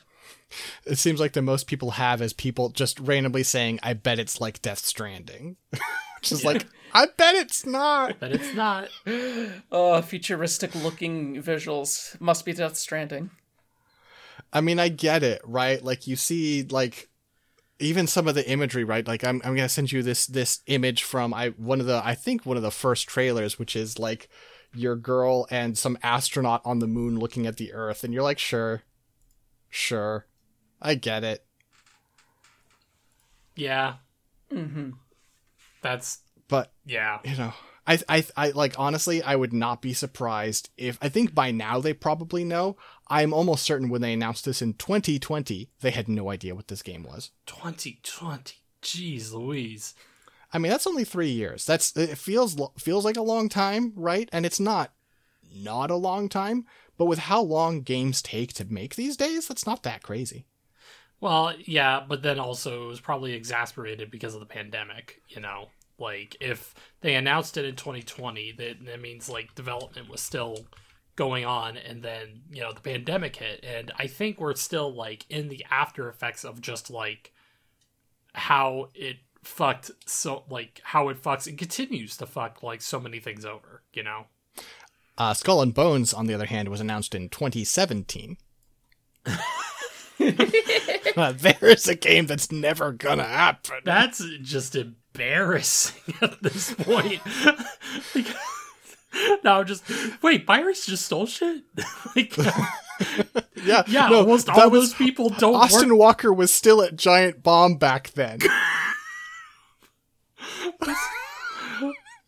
God. 6 years. Okay, no. In development for 10 years. They started development in 2013. They still haven't figured out how to make it fun. God. Anyway. Enough dunking, I guess. Yeah, then, like, Capcom also showed off, there were some other things that they had shown off that we talked about in other segments, like Dragon's Dogma 2 and Exoprimal. Did we talk about Exoprimal? We didn't, actually. We didn't, actually, yeah. That's another game that just shows how unique of a position Capcom is in right now, because somehow I am excited for that game despite live service. Jen out here with, like, wide-eyed, bushy tail, just like, wow! Everything looks great. I mean, listen, I kind of am with her, right? Like, I don't know if I'm excited, but you say, like, we've got a third-person co-op shooter live service game. I'm gone. You say Capcom's making it, there are dinosaurs. I'm like, okay, I'll try it. They call it, what did they call the giant Tyrannosaurus? Like, Neosaurus? Yeah, Neosaurs. Yeah, that shit rocks. And at some point they were mentioning a Neosaur storm, because that's the other thing. This game just has storms of dinosaurs that approach. Which doesn't make any sense, but sure. It's almost as if they're having a dinosaur crisis of some kind. Some kind of sore crisis. Yeah. The protagonist does have red hair too, so clearly someone at the art department was like, we gotta pay our dues. It feels like someone at Capcom was like, you're not allowed to make Dino Crisis, and then the team that was working on it was like, yeah, sure, boss, and they just, like, look around the room, find, like, a FedEx, like, copier, and, like, a few other things. It's like, oh, yeah, it's a Exoprimal. But yeah, it looks dumb as hell, but it looks like it is going to be fun to play, and also it's going to be on Game Pass, so I can just download it, and I don't have to worry about spending $70 on it. That does help. Mm-hmm. You were excited about them taking a gacha game and making it playable, right? Less Kyrie? excited and just more like, I much rather, like, it is certainly a more graceful thing to do than just, like, taking the game completely off. I don't know. It's not like I'm excited to play it, but I do appreciate them, like, doing the work to be like, okay, we're just done with this game, so we make this, like, executable that you can just mess with, you know? Mm-hmm. And it's like, there are a lot of, like, we live in an era of, like, everything being so ephemeral and just, like, you know, they took Rumbleverse offline. They took, like, you know, all these companies take all these, like, online games, like, just completely offline and wipe the slate, right? And I would appreciate it if more companies, even if they're done with a project, even if it's like, okay, we're not making a return on it or something, at least making a packaged thing and just being like, okay, this is a released thing that you can mess with. Sure, I like appreciate it from that aspect, and I wish more companies would do that. Mm-hmm. And I mean, it is finally a chance without touching a fucking gacha game to see their like Mega Man X and Zero, Dante and Virgil in action. Yeah. It is a pretty cool design. Yeah, you'll be able to play as Roll, like multiple versions of Roll, and other women in the series too, and that's cool. I bet they won't be underpowered or anything. Yeah, I'll bet Capcom's gonna be super cool about it. You know, actually, this would be the one time they actually would make them powerful, because if you put a girl in your gacha game and don't make them powerful, you're out of your mind. Because, like, you're not gonna sell, like, horny dresses for the guys. You gotta make someone powerful so you can sell outfits for them. And you're gonna sell outfits for the girls. I've played enough gacha games, this is how this works. This is just how it works. Yeah. Yeah, it's like, oh, here's Iris, but swimsuit edition, you know? Yeah, and if Mega Man X Dive doesn't really scratch your itch, like, good news, in a few months, 30XX is coming out of early access, and that is a beefy fan take on Mega Man X. Like, not only does it have the same thing 20XX did with basically procedurally generated levels and stuff like that, but this one also features an option where you can just play through a campaign they made, and it has a full-blown level editor. So you basically got Mega Man Maker going on here. Also, here's Swimsuit Iris from that gacha game. Told you it existed. You're right, it exists. I knew nothing about this game except the Devil May Cry crossover. And it was just like, oh yeah, there's Swimsuit Iris. Sure. Oh, shit. What? They did fucking Monster Hunter crossover. Here's Zyogre Iris. That's dope. That is so fucking cool. Whoa. Oh, maybe I have to actually check this game out. I mean, I do quite like taking a Monster Hunter or taking a gacha game and turning it into like, hey, we're done with this. Here is the like non-shitty version of it. I wish a lot more gacha games did that. Yeah, and that's part of the reason, like I said, why I highlighted it was so that, hey, more companies should do that because, you know, and I'm sure they're not like, you know, Capcom, I have no illusions of them doing this necessarily out of the kindness of their heart, but I'll bet the team that worked on that game appreciates that their work is still out there, you know? Mm-hmm. Yeah. But, I guess the one shame, well, one of the bigger shames out of modern Capcom is that it does seem like it'll be some time before we get another proper Mega Man again, just because... oh, listen, I've learned to accept this. Well, specifically in this case, the person who spearheaded Mega Man 11 was, like, the only person in the office who was like, okay, people do want to make a new Mega Man, but they don't want to be in charge of it. I'll be in charge of it. And now he's gone off to be, like, one of the leads on Street Fighter 6, so it could be a while. Yeah, well, you know, it's already been a while. It's fine. We'll fine. survive. Yeah. We'll survive. And then they announced supports, but the big thing that I wanted to like kind of point out, Kagutsugami, Path of the Goddess.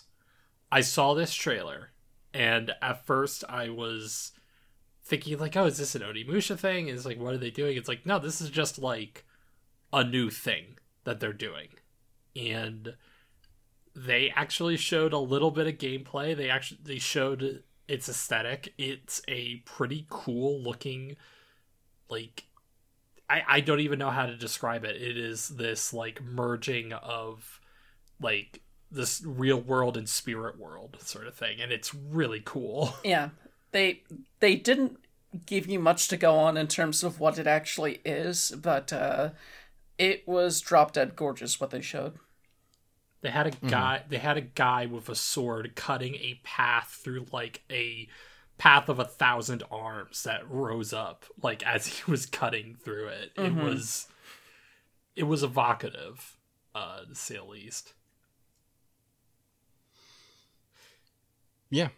Yeah, I think there's, you know, it is territory that they've trod on before. Like, they've made some samurai games in the past, but it has been a while, and it's cool seeing them take a fresh stab at it.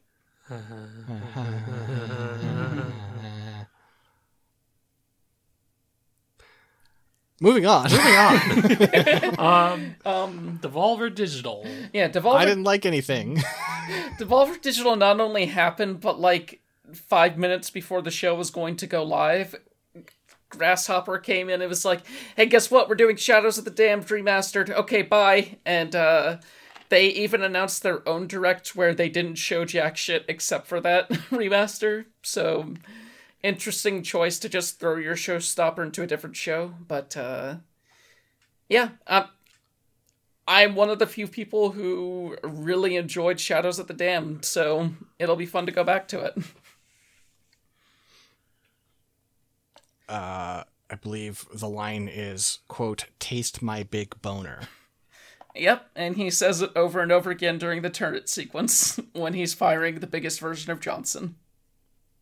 You're right, I'm so glad this game's back. Anyway, here's Wizard with a gun. I really thought you were going to say Wonderwall. Wizard Wall. I did think Karmazoo looked kind of interesting. Like, it's a take on a puzzle platformer, except instead of manipulating the environment to go forward, you're using these various animal forms to help these non-playable characters like move on and get out of sticky situations and all that. So it's this interesting idea where your focus is helping others to like get forward yourself in a way. Kind of like a platformer Lemmings. A little bit like that, yeah. I played too much Lemmings to like the sound of that. I also played Lemmings, and that sounds miserable. Definitely it looked like, I think it had a cool look to it. It could be very fun, but when you're like, and you will be at the whims of this AI and trusting it not to kill itself, I'm like, oh, that sounds bad. That sounds bad. There's also Baby Steps, which Quap 2? basically it's like from the person who made Quap and Getting Over It. Here's a concept for Quap where it's fully 3D and you have to climb stuff while controlling every part of this person's body. It also has jokes that take way too fucking long. Yeah, that bit did take a while to go through. Yeah. No, it went really long and protracted, and it was like, okay. The joke about these Benefit games are just like the absurdity of the movement, and it's like, okay, it looks absurd, it's silly, but now it's like there's full voice acting, and it's I mean, I liked Getting Over It. I did. I couldn't beat it, but at least like the joke there is part of like trying to navigate your way through this world. So I don't know. Yeah, I think for me, I've always just been like, oh, you made another one of these, good for you. I don't want to play that. So the Getting Over It did result in one of the funniest Pekora streams, though. It's true. The small gifts anything can give us.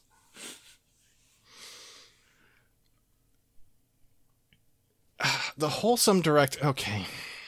So the thing is, the wholesome direct usually features games that I am inclined to enjoy, right? It goes into areas and concepts I find really enjoyable. And there are a couple of things here I wanted to discuss that caught my attention. But at this point, I find the wholesome, like air quotes, wholesome aesthetic and vibe genuinely incredibly off-putting. It feels like the evolution of uwu to me. Yeah, I have always, I can't say I've always had a problem with the wholesome direct, but just at a certain point, it has the same like miasma attached to it of these people about like hope punk or whatever, right? Yeah, and it's like, now listen, I'll play a farming game. I like those, but like at a certain point, it feels like, I don't know, there's this like diluting of the self going on. I don't know. See, I had a completely different issue with Wholesome Direct. Like, as Kyrie said, I will play a farming game, but there are too many fucking farming games. Like, they showed 78 to 80 games at this Wholesome Direct, and a good quarter, if not half of them, were farming games, or as they call them, life simulators. And it's just too much. It's like, it's weird. My life doesn't kind of resemble this at all. They call this a life simulator? I don't have cows. A little more looking for a wife simulator, if you know what I mean. Yes, on the subject, I want to give a shout out. I mean, they didn't show much that hasn't already been seen, but Story of Seasons, A Wonderful Life is a remake of a classic GameCube Harvest Moon. That is, like after... You can see the last Story of Seasons, which was, Pioneers of Olive Town. Right, the most recent one, which is an original game. It's not one of their remakes, right? And it is a little bit incorporating some of the lessons from Stardew Valley, but the game was well underway, and they couldn't course correct that much. This is a remake that is making changes and can be fully informed by Stardew Valley, but still is a remake. And I'm really curious to see what this is their chance to show with full information on the other trends in the genre what their idea for the future of this genre is. And I'm very curious about that. Mm-hmm. Apparently it doesn't include making the fucking archaeologist girl dateable, which is insane. She's cool, you idiots. But what can you do? Can all be winners. Mm-hmm. The other one that caught my attention was Magical Delicacy, which is a cooking game. So you might guess, like, oh, okay, of course Six is interested in this. It's like you're a witch that moves to town and you're cooking magical cuisine. The thing that I was worried about from their presentation and what they've shown is it seems like cooking is just like isn't a particularly involved, like it feels like it is just clicking things on a menu, and a lot of their like gameplay focuses on like platforming, and it's just like that's fine, but like if you put cooking in a game, I very quickly get annoyed if you give it short shrift. Yeah, especially when it's like the title implies that, you know, you're doing witch magic to cook stuff. You're putting stuff in a pot and hitting go, it seems like. And, you know, maybe I haven't seen all there is to it, but Cook Serve Delicious was a real, you know, game changer, if you'll forgive me for the term. And I kind of can't go back to, you know, like click 3 ingredients and hit go. I can't do that anymore. It's not what cooking is.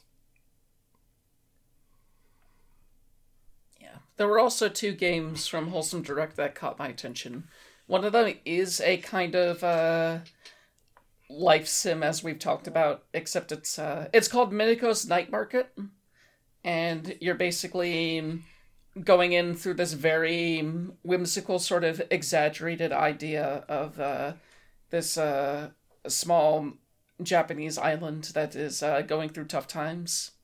You're basically dealing with the residents, but you also interact with various gods and unique creatures, like a gigantic cat wearing a backpack. And it just has this incredible look to it that immediately got my attention. See, I feel like I don't dislike how it looks generally speaking, right? But it feels like the quintessential Wholesome Direct game to me. This is I've seen some of this before. This isn't its first showing. Yeah.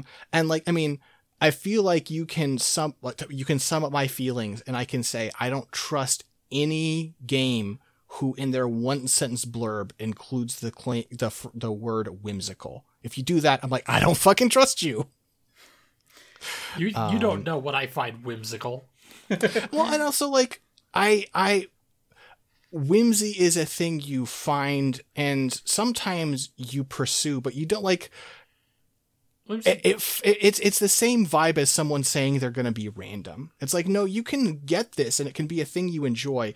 When you set out with the goal of being random or being whimsical, then you're misguided from the jump, in my mind. Mm-hmm. Like, whimsical is like, it is a temporary state of being. Like, and I don't know, like, it's, sometimes I feel like, also with these like Wholesome Direct games, it's like, oh, this is like, I just feel like, how do I put this? I know for a fact that it's like, oh, it's just gonna be all ooh-woo and soft the whole time, and it's like, okay, I like that sometimes, but not like for an entire game experience, you know what I mean? It feels like going to a comedy club, right? It's like, I like jokes. I like it when people tell good jokes. I'm not going to go to the joke place and buy a ticket to see jokes. If you have heartwarming and cute stuff, that's great. I'm not going to buy a ticket to the heartwarming cute show. Yeah, like it should just be like a element that is sprinkled through that like is used as like almost like a spice or as like a like, you know, foil to what is going on. Right. But I think it's just, yeah, like I I'm glad that there is a direct for like these indie games and like getting these games shown off. Like, I'm glad for that, but also it's just not the vibe. It feels like the equal and opposite reaction to like AAA games doubling down on huge open worlds and visceral combat and dark stories, and just like I don't like those, I don't like its reaction. It's counterpush. So I hope Mineko's Night Market is good. The way they are marketing it makes me nervous for it. Yeah, I guess that's fair. Highland Song, however, is very different from most of the stuff they showed at Wholesome Games. It's the latest game from Inkle, and it's their first platformer of sorts. It's basically a musical platformer where you're trying to cross the Scottish Highlands, and it has a bit of strategy to it even, where you're trying to get to a specific destination in time, I believe to visit a relative. And you can completely fail the game and miss the relative, sort of like how in 80 days you can fail to travel the world in 80 days, or just you get sucked into something else entirely. But this one has you stopping at various points, figuring out what risks you want to take, like, do I go over this more traveled road and it takes a bit longer to... It takes a bit longer, but it's safer, or do I take the risky route and hope I'm okay? Yeah, it seemed like a pretty cool approach, and it's interesting. Like, I feel like since 80 days, and maybe since 80 days, I would say Inkle has really tried to push themselves to take their expertise and push it into like gameplay systems that aren't as much their wheelhouse, right? And when I say like, I mean like not like necessarily they're doing a bad job at it, but they're trying to push themselves to do things they wouldn't, to take their expertise and put it in a context that is new and challenging. And this seems like just another clever use of that. Mm-hmm. It's also an interesting contextualization of like rhythm game mechanics in something other than just like most of the time, and it's a little bit of the case here. Most of the time with rhythm games, it's like it's the pure execution challenge of being able to like hit the notes of the song. And here it's like it's used to help progress like a story or a platforming adventure. And it's like that's an interesting take on how you would do this sort of thing. Mm-hmm. Yeah. Yeah, and I also like that they're doing the 80 days thing of like, even if you make it, right, which you might not on your first playthrough, there's still a bunch of like different routes that are going to have different outcomes, and they highly encourage, repeat playthroughs, which narrative games often do not. Mm-hmm.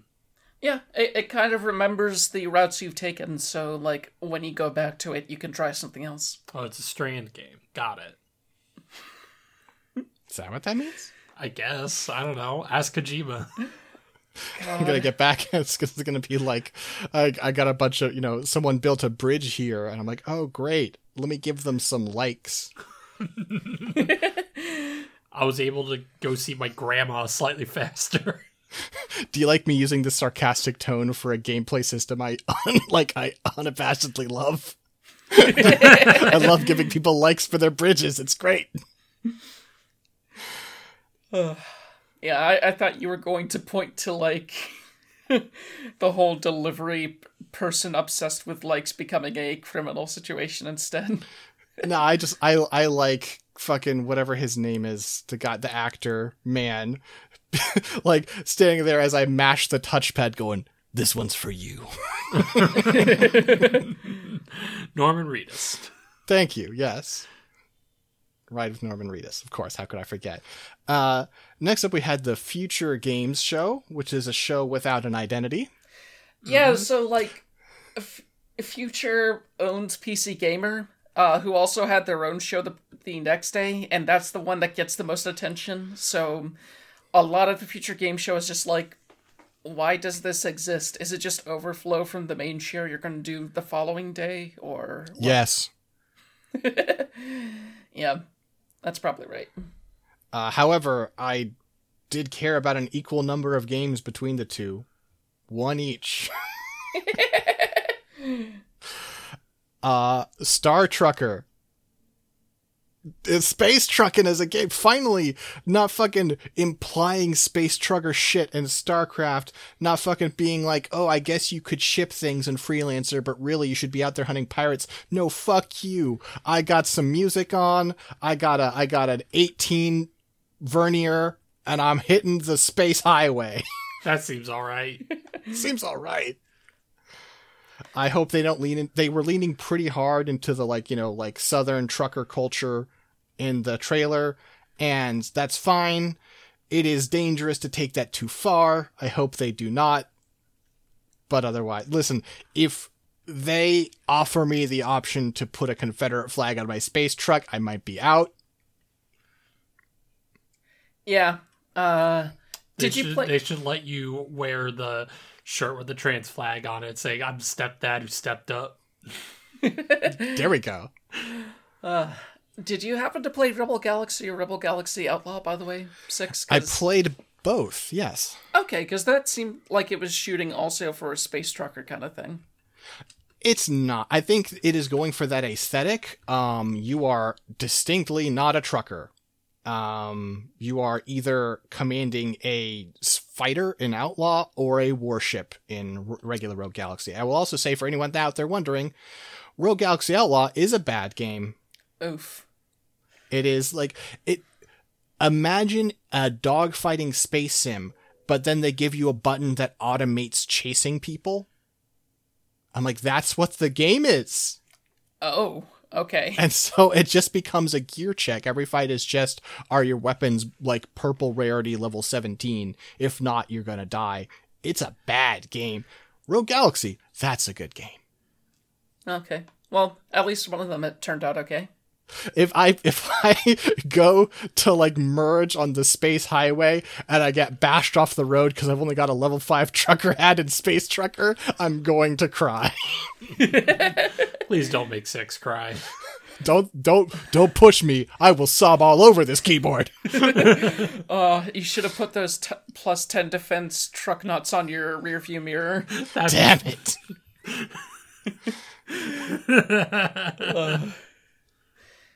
These truck nuts have 3 balls because they're epic. From the same show, I did enjoy what I saw of Station to Station.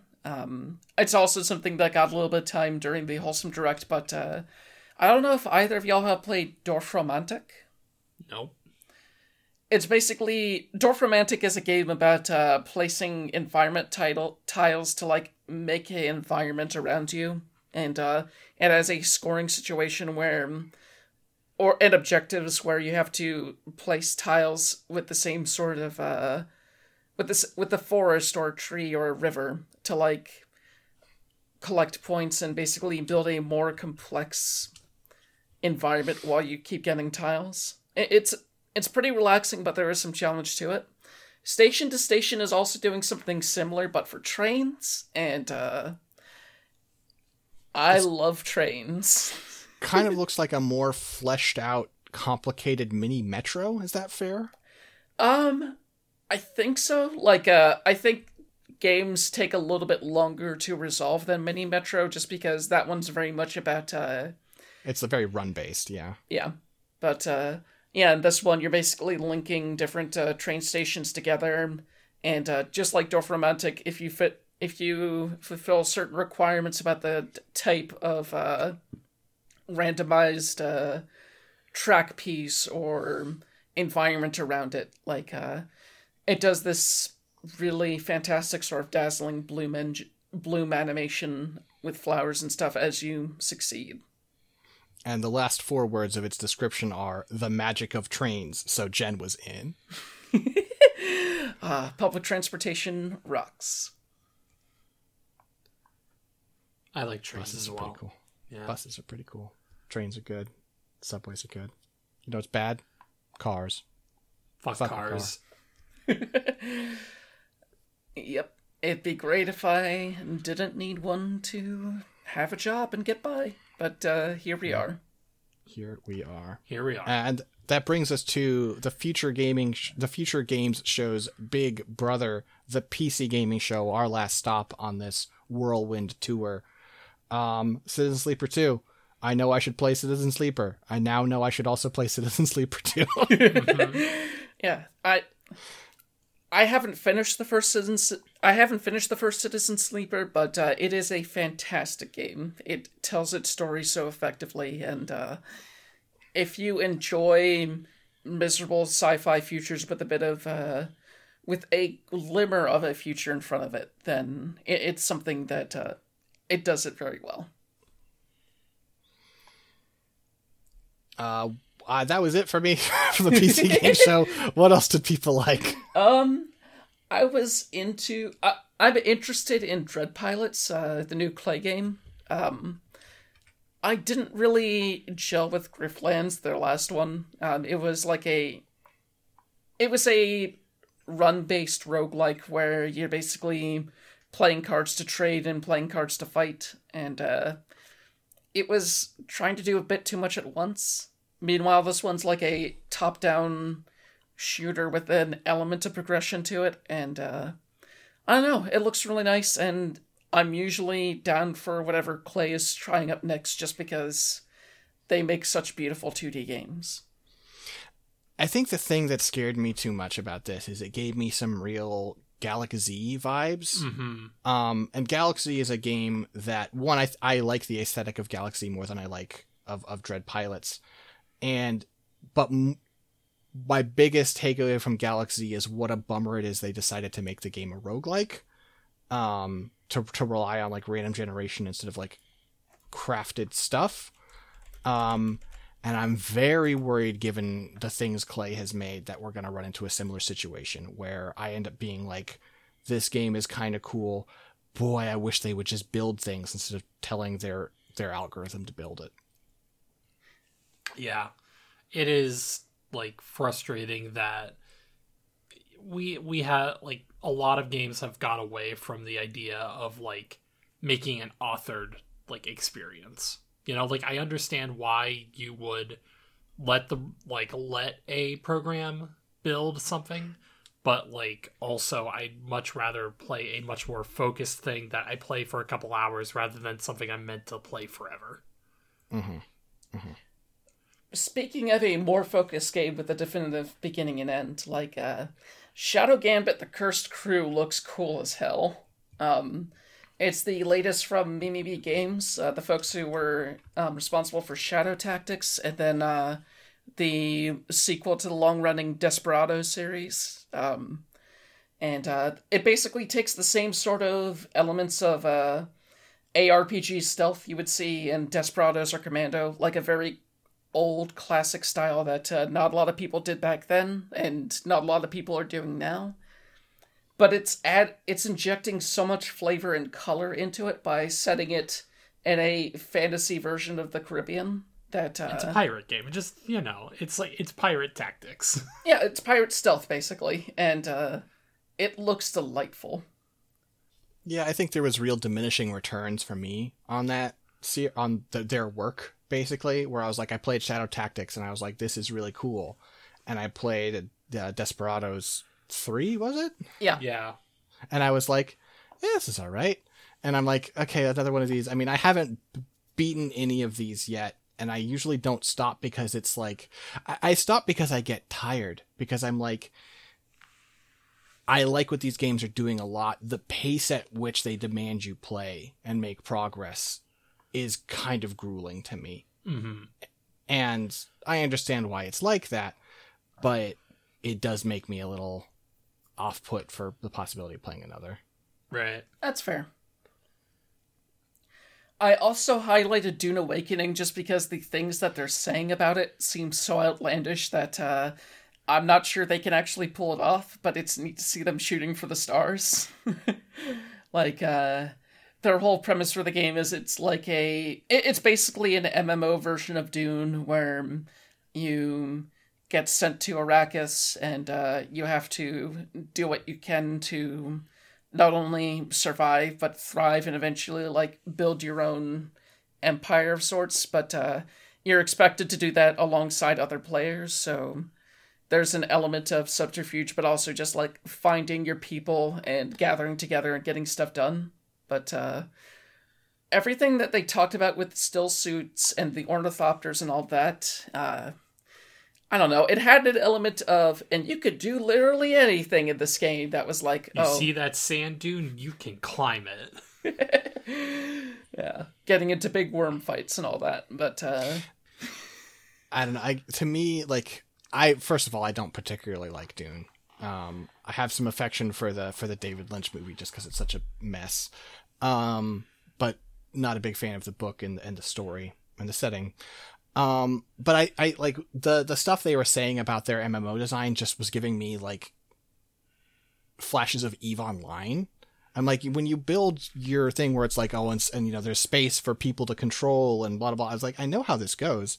What happens is one group of a ton of players that are spending their entire lives playing this game run everything, and everyone else gets to do the most boring parts of the game. Mm-hmm. Yeah. Like, also I thought is almost novel that they're doing a new MMO but that's like a tie-in to, like, they're very much tying it into like the aesthetic of the recent movies. So it's practically a movie tie-in game, but it's also an MMO, and it's they don't do this as often anymore for good reason. yeah, in fact, Funcom has had issues with MMOs in the past. Like, the Secret World has gone through many different variations as it continues to try and survive, but they kind of swung and whiffed with that one. And I really hope for their sake that this one does better. Yeah. I guess anything's possible. The last point I wanted to hit is kind of a down note to end it on, but it is important to mention that with Dragon's Dogma 2, we did have some suspicion about AI, like the generative stuff getting in there. With the PC Gamer Show, they made it explicit that AI is entering this field in the ugliest ways possible. Like, the whole... I don't know how much y'all saw of the actual show surrounding these announcements, but the whole bit was Day9, who has hosted these for forever, fired...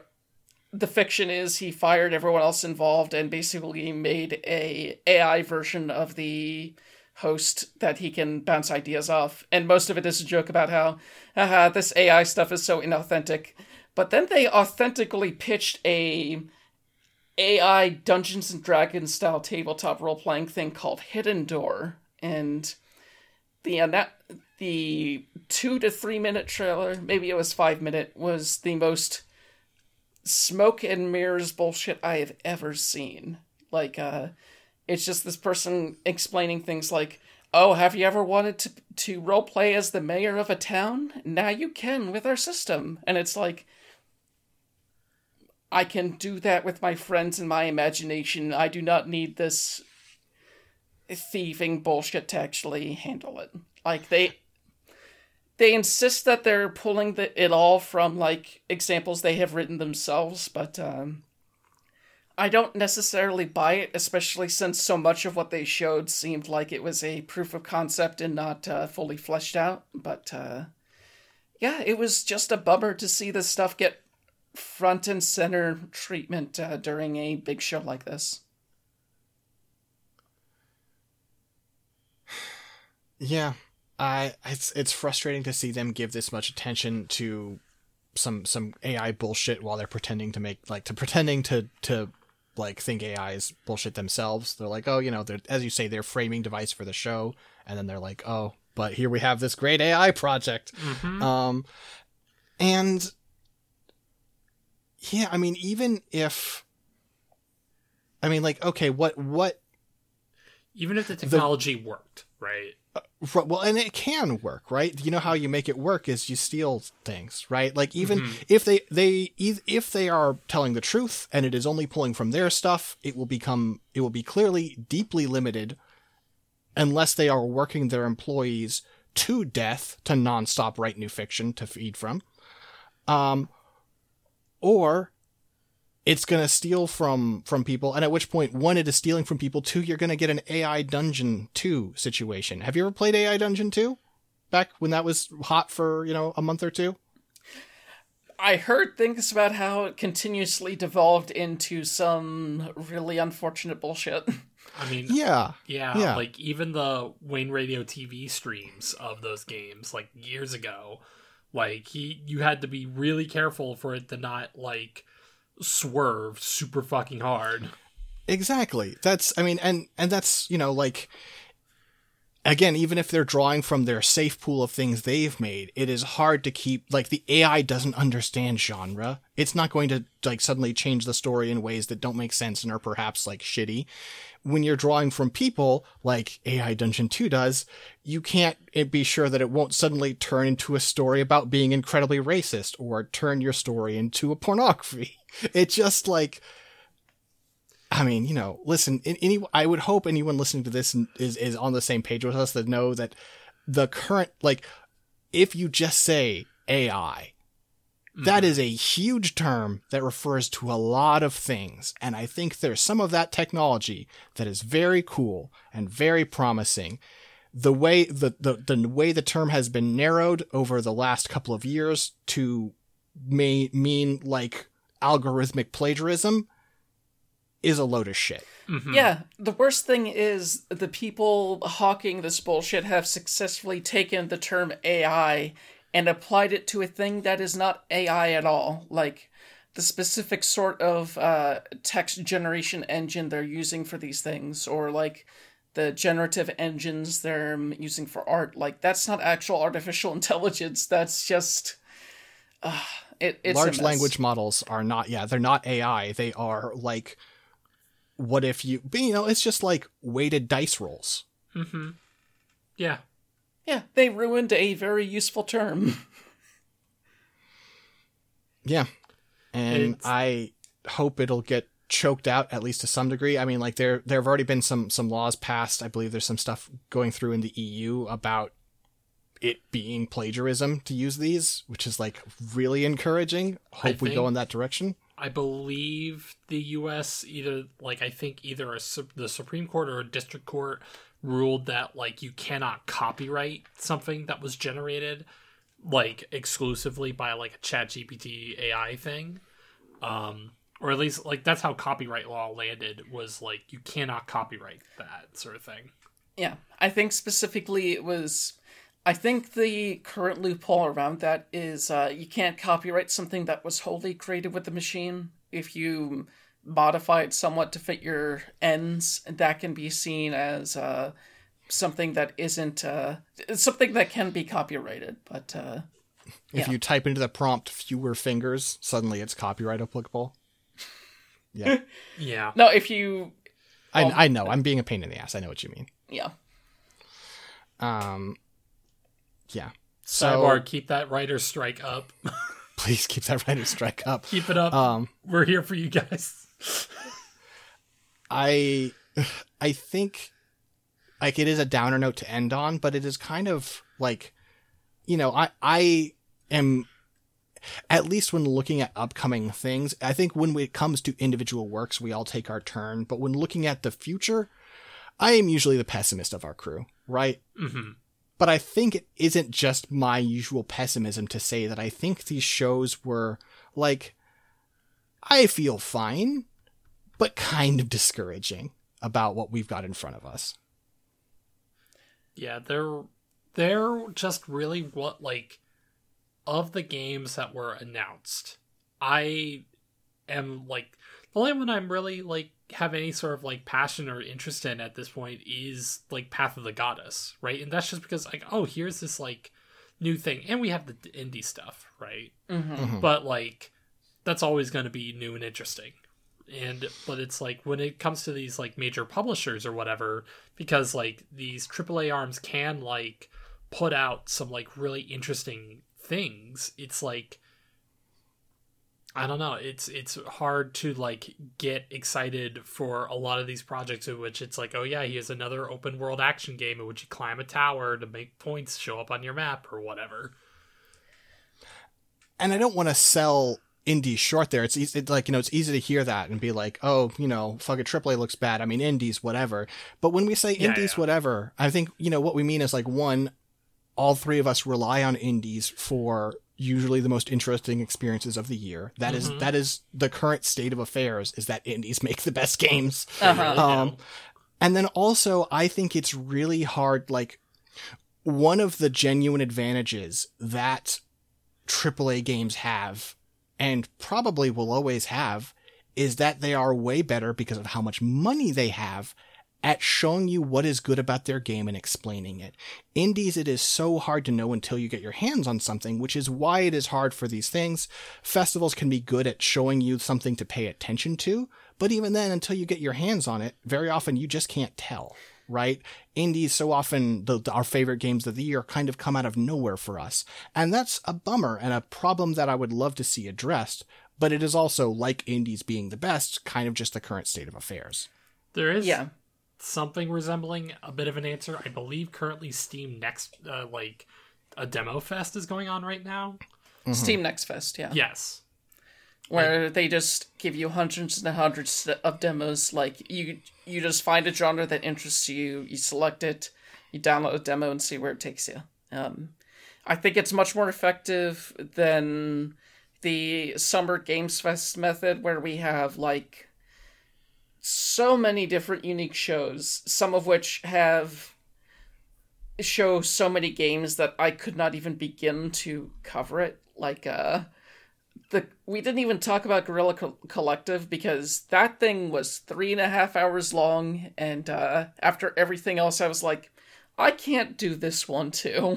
But I think that was one thing that, as much as people hate E3, I feel like that was one big advantage E3 had over these specific shows within the Summer Game Fest, where you had the big players, but you also had smaller teams, double A's, sometimes even indies, because the publishers got them in.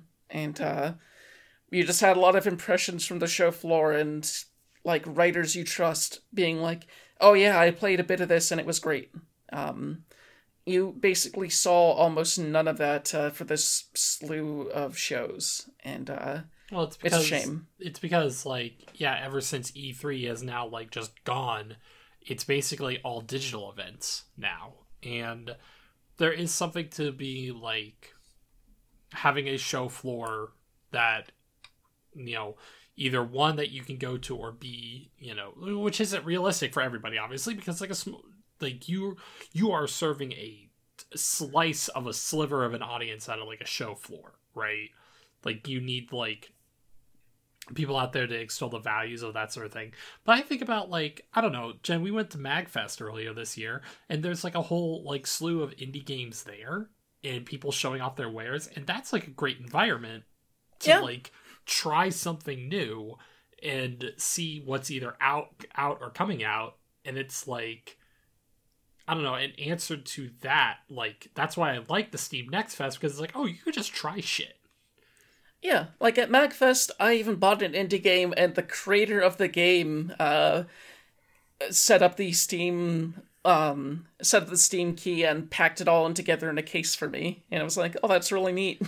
And I appreciate that Steam Next Fest, even if you're not able to, see the creators face-to-face and ask them questions, you can still see them demoing it on live shows, and also just download it to try it for yourself. Mm-hmm.